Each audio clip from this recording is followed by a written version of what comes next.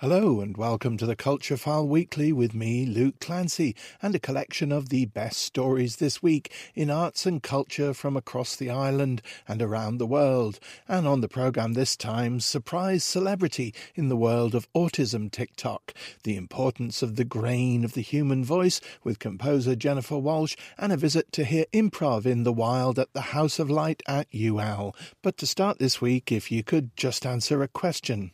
Are you a mind buddy of Basil Kirchin? Well, we'll soon fix that. Kirchin, who died in 2005, was a big band star turned avant-gardist who created music with a self-reliance and an immunity to fashion that, paradoxically, has made him a cult composer with an ever-growing fan base. Among Kirchin's Irish mind buddies is performance poet Caoimhe Lavelle, who'd like to suggest you too might find something you yearn for in the music of Basil Kirchin. Yeah, you're on. I'll tell you when it stops. Okay. Let me tell you what you represent to me. Oh, no. What we used to call in the old days a mind buddy. Okay. I first heard the music of Basil Kirchin aged 14 on a compilation named Fuzzy Felt Folk. The opening track, I Start Counting, was the theme for a film of the same name starring Jenny Agutter. Since then, Basil has continued to amaze and delight me with his drive to experiment and ability to adapt and defamiliarise everyday sound into something genuinely mind-bending. Born in Blackpool, Basil Kirchin got his start as a big band drummer at age 13. His father, Ivor Kirchin, was a big band leader and held a Parliament residency in Tottenham Court Road. Before long, Ivor and Basil were co-directing a hugely successful big band, touring with a repertoire of the greatest hits of the day, from jazz, boogie-woogie and swing to the hottest skiffle and jive.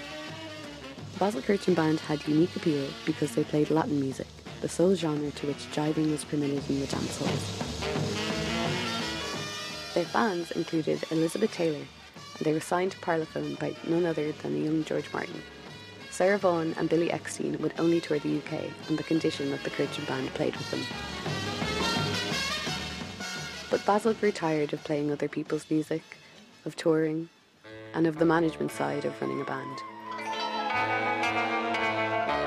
Before the beatniks and hippies made it a cool thing to do, Basil travelled to India, and on that journey by sea, Basil's life works in big band music, including all of his irreplaceable live recordings, archived in a trunk, sank to the bottom of the ocean. This image has enchanted and haunted me for years now. It must have been a moment of pure ego death, but it cleared the ground for the subsequent musical rebirth.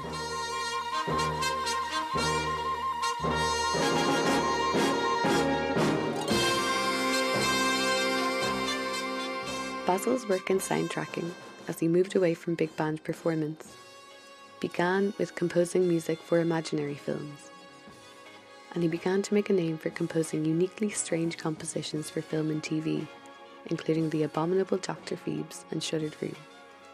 In some cases, I prefer the imaginary films. The manifold images painted by the mind's eye when I listen to Kirchin's music. Many are exhilarating B-movies, so it's an interesting cross-section of British film. That's not to say that his work can't be heard in some famous films. In fact, his 22-note melody for 1965 British Mondo film Primitive London was seemingly swiped in 1976 by Bernard Herrmann for the now well-known theme to Martin Scorsese's film Taxi Driver.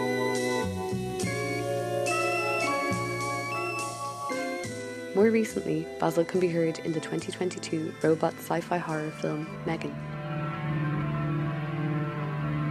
But the role of a soundtrack and library composer is a much different and less ego-driven practice than that of your general recording artist in the 21st century. Basil moved to Hull and became more interested in experimentation.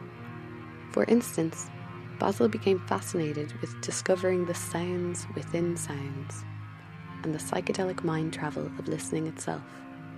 His record based on these experiments, Worlds Within Worlds, did not sell well but it is a perfect example of what I would call deep Basil. Soon he would stop releasing records, but continued to create a wealth of work, collaborating with his wife Esther Muller and the neurodivergent children with which he worked as an educator. His 10-minute ode to her and her work, Ian Me, is spectacular.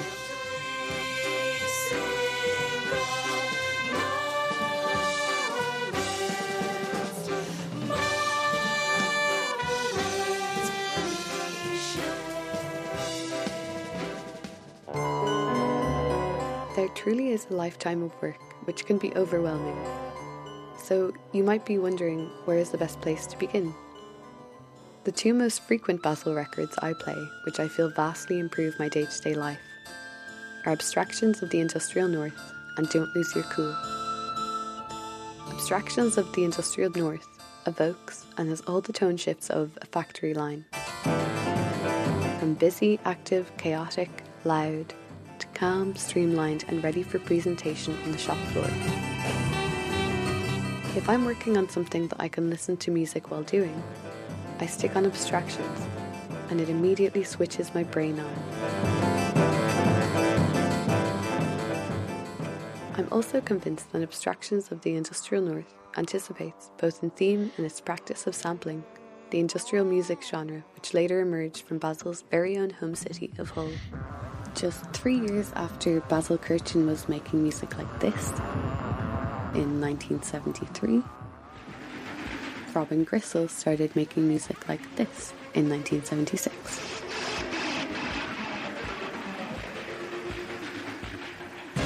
While Don't Lose Your Cool is a groovy swinging kind of album which, simply put, is a perfect cure for loss of cool. Then of course, there are outliers within outliers. For example, what is to my knowledge the only disco track he ever made, Silicon Chip. A perfect track which is all the danceability and silly lyrics of an Italo-disco song, and yet sounds like it could have been released yesterday. And now that you've heard some Basil Kirchin, you may hear ripples of his influence out there in the world, and perhaps you might become a mind buddy of Kirchin too.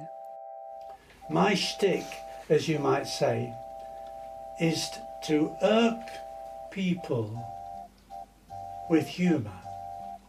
Like, on the one hand they have this uneasy feeling that it is human beings, but on the other hand they have to keep listening because they're not that sure.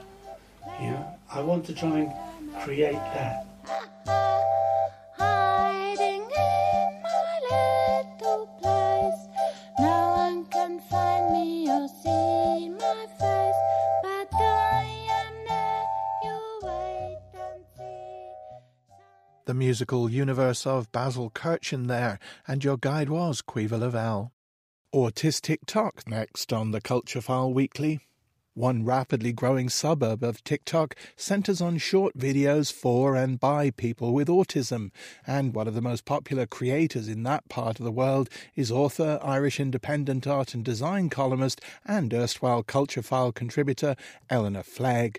Her short videos about the everyday challenges and triumphs of being a mature person with only recently diagnosed autism have been accruing millions of views on the platform. She came to Culture File Towers to talk about social media celebrity for people with low hustle. We're autistic. We plan a trip to town like a military campaign. We're autistic. We warn each other before switching on appliances. What happened was that I wrote a novel and I wanted to go down the traditional publishing route of literary agent who sells it to a publisher. But it's no longer the case that that's a passive process for authors. You have to hustle, you have to self-promote, and all authors seem to do a lot of that work themselves. My agent told me that it would be very much easier for him to sell my book if I went on TikTok and got 10,000 followers. So your agent said, what you need, lady, because that's the way agents talk, obviously, is a large following on social media. I understand the need for promotion, but I have very low hustle. That's just the way it is. So I thought that I can't really go on TikTok and just say that my book is brilliant, because why would anybody be interested? I felt that if I were to put a big effort into going on TikTok, it had to be something that was meaningful for me and for other people. And ever since I got my autism diagnosis about 3 years ago, I have wanted to be an autism advocate and not quite known how. So it turns out TikTok is full of amazing autistic people. It is not only the place for books, it is also the place for autism. We're an autistic couple. One of us loves perfume. And the other one says candles are a fire hazard. We're an autistic couple. One of us likes colours and one of us likes neutrals. So you want to be a TikTok star. How do you go about that? If you are a Gen X person with low hustle and not a TikTok native, you need to hire a native guide. So I looked at TikTok and I thought, yes, I can do this, but I'm going to need help. So I had some mentoring sessions with a young person who knows their way around TikTok, and they taught me about trends and about how to understand the algorithms and how to avoid the bots. TikTok is quite transparent about the metrics, so you can see which TikToks are performing strongly and which ones have tailed off. And knowing what to post and when to post is reading the algorithms, and knowing what is doing well is a big part of knowing what to post. Because if one TikTok is blowing up, there's no sense in putting another strong one out there. So you put something that's gentle and maybe only your followers will like. I'm used to studying something for years and years and years, and only then do you feel permitted to pipe up about it. With TikTok, you just say it and you throw it at the world and see what the world responds. TikTok is easiest if you think of it as a game. The bots are looking for things that overstep their community guidelines, which is good because they help prevent bullying, and also not good because things that are meant in quite a sincere way and aren't bullying at all can be interpreted by bullying as the bots. So always beware the bots. I needed somebody to teach me this and to show me the way. We're autistic. We leave the house once a day, max. We're autistic. We plan a trip to town like a military campaign. We're autistic. I made a TikTok post of what it was like to live in an autistic household because my husband is also autistic. The basic format was one of us likes quiet, one of us likes noise, one of us likes bright colours, one of us likes neutrals. And the intention was to show that two people can be autistic but yet have very different needs and requirements. During the making of this, I wanted to illustrate that one of us likes perfume, so I lit a scented candle and set a plant on fire, and it blazed up and nearly torched the gaff. So there was debate on TikTok about whether I'd done this deliberately or not, because it was a very popular post, because TikTok loves people who do stupid things, really loves them. My argument was that I had done this accidentally, which was true because I would never endanger the place that I lived. But I used the phrase, I would never burn down the house. So the bots thought that the words burn down the house were definitely bullying, even though I was just stating the obvious. And I got a community violation and a minor shadow ban. Outside Lidl and Kinsale, I need to buy food. Either I do it in an unprepared fashion, like a charging bull with a shopping trolley, or else I don't do it at all. We're going for the charging bull. Non-Irish people, the shopping trolleys eat coins. Weird thing. I was wondering whether I have a parasocial relationship with you. You're obviously somebody that I've known for many, many years, but recently I've mostly seen you on TikTok. What amazes me about TikTok is that it feels less para than I thought it would be. People message me when they like my posts. They send me the most lovely messages. This woman messaged me and she said, thank you for the post. And she said that her 10-year-old daughter had just been diagnosed autistic and they watch my posts together, and that the girl really likes it because it shows her that it's kind of okay to be autistic and be grown up and be messing around and be funny and chaotic. I get the most lovely, lovely, lovely comments. So when you post a video, you can see how many people have viewed it and you can see how many people have liked it. So what's your kind of most successful video then? I've had 3 videos with over 1 million views. One of the one is where I nearly set the house on fire. Another is the one where I was talking about the experience of being an undiagnosed autistic parent of an undiagnosed autistic child in the 1990s, and just how generally chaotic that was. That music is designed to torture autistic people, and so is this light.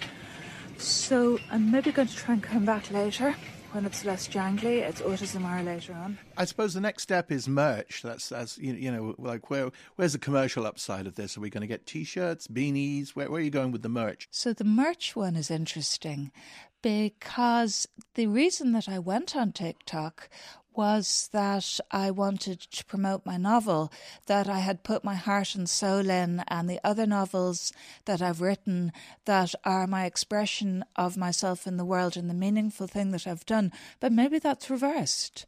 Maybe the TikTok is the way that I find my meaning in the world, and these books are just merch. Eleanor Flegg there, and you can find her TikToks at Eleanor Flegg on the platform.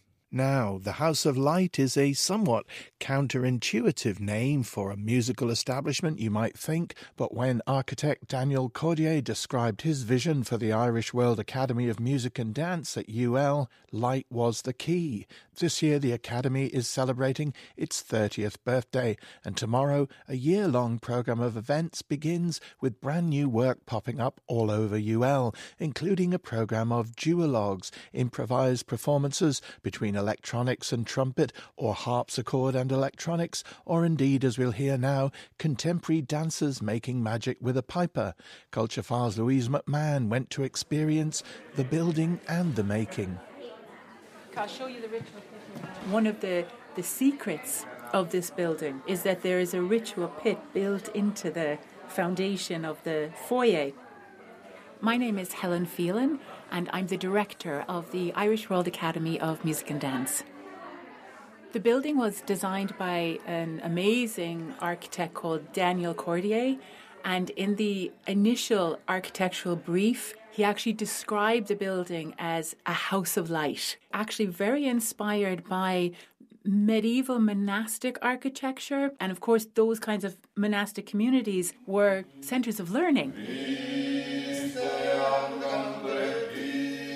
There's a very old tradition. It goes right back to the Egyptian pyramids of, when you build a new structure like this and you disturb the earth, you have to make an offering to the earth to re-establish equilibrium.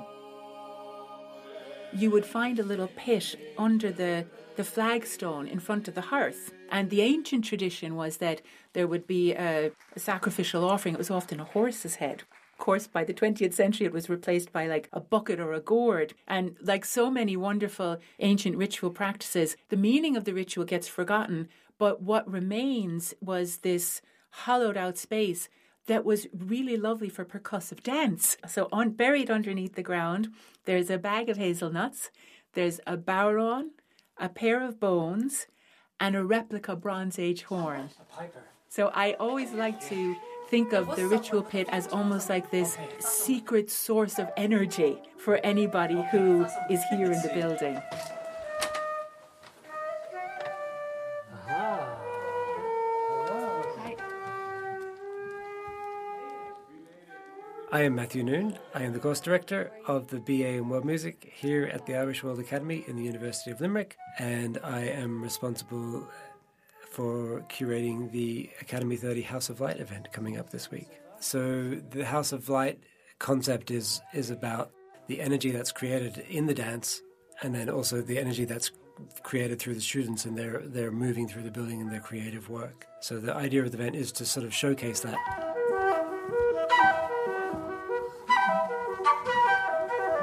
So, have you guys done introductions? There are going to be a series of what we're calling duologues. We had a little rehearsal. Already? Yeah. Which are duet performances between two very different creative entities. We have a flute, not a pipe. We're going to be seeing some contemporary dancers collaborate with a piper.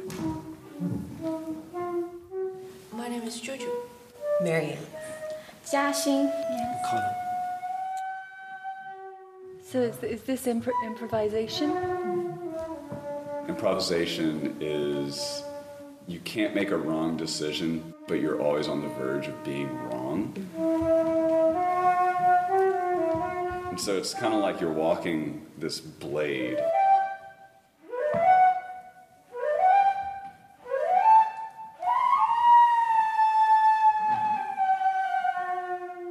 I would think it's also listening, but listening with my eye, like with the dancers, other dancers listening with my eyes and sensing, and I think as Connell playing the flute as another dancer almost. It's a kind of magic, you know? It's like when you don't, like you were saying, you don't know what's going to happen next. I know this isn't choreographed. I know if I look away, I'll miss something that could be, that they'll never see again. You know, I might never see again. Improvisation is a different kind of space. It doesn't really fit so well into module codes and timetables, but it's going to happen more. And that's also why I took this opportunity with the House of Light, because Helen said, okay, curate something. I was like, really? Okay. So what about if we fill the entire building with like 3 rooms going continuously of people improvising in duets who've never played together before? I was like, yeah, that would be amazing. Yeah. And then people get the taste of it.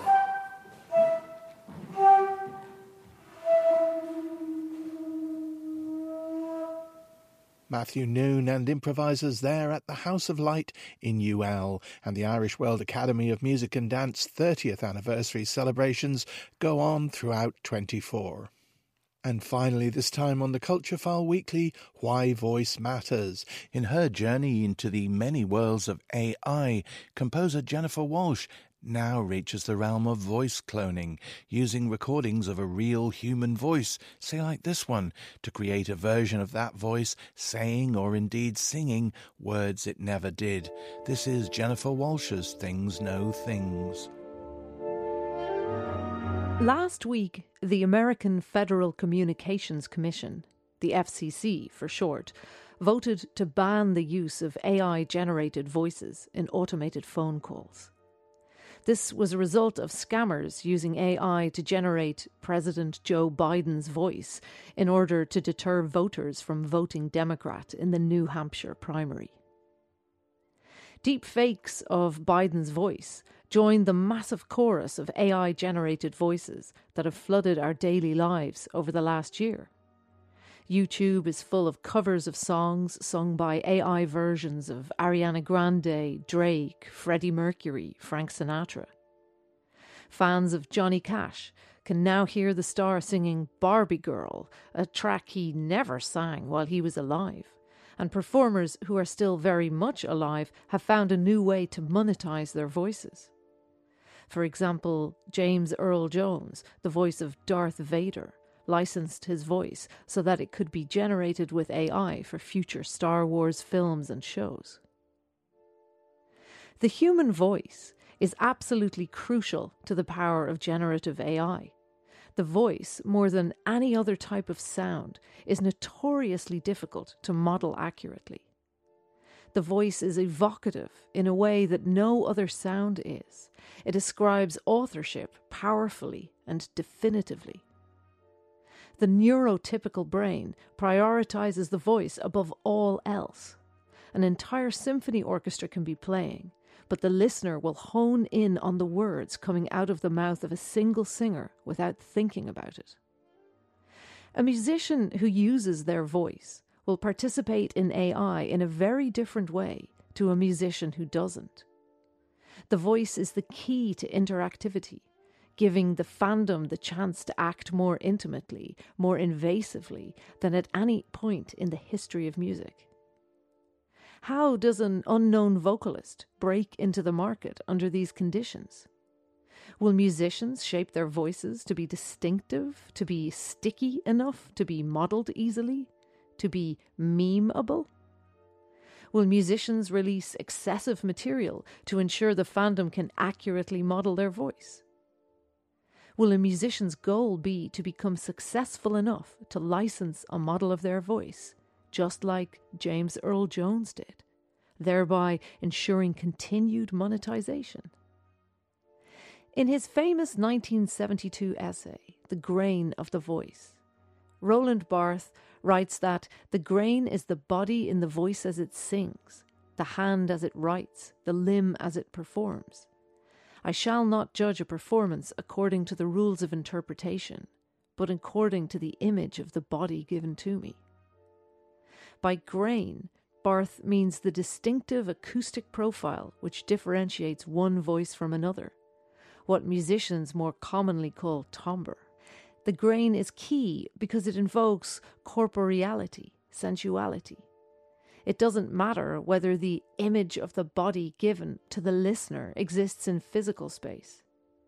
Fandoms have evolved around virtual idols and influencers like Hatsune Miku and Michaela because the voice alone is powerful enough to embody a disembodied being. If you can model the voice, you can serve gender expression, age, class, ethnicity, body type, ability. If you can model the voice, you can serve your president telling you not to vote. You can serve your dead mother speaking to you again, your worst enemy whispering sweet nothings in your ear, the people you'd rather not allow through your border. If you can model the voice, you can make memes, deepfakes, infinite podcasts wreak irreversible damage. You can monetize a person or character in perpetuity. You can outsource the monetization of yourself. The creative potential is huge, and so is the potential for election interference, for ruin. I'm a Barbie girl in a Barbie world. Life in plastic, it's fantastic. You can brush my hair, undress me everywhere. Oh, come on, Barbie, let's go party, 'cause I'm in a Barbie world. If you wanna be my lover, you gotta get with my friends. Make it last forever, friendship never ends. I put my hands up playing my song, the butterflies fly away. Yeah, yeah, yeah, it's a party in the USA.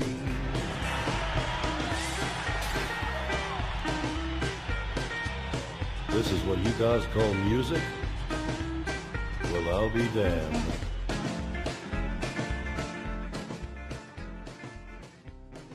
The sound of Not Johnny Cash there, and before that you heard Jennifer Walshe's latest in her series Things Know Things. And that brings to a close this edition of the Culture File Weekly. We'll be back with more uncanny vocalisations next Saturday tea time. Until then, bye now.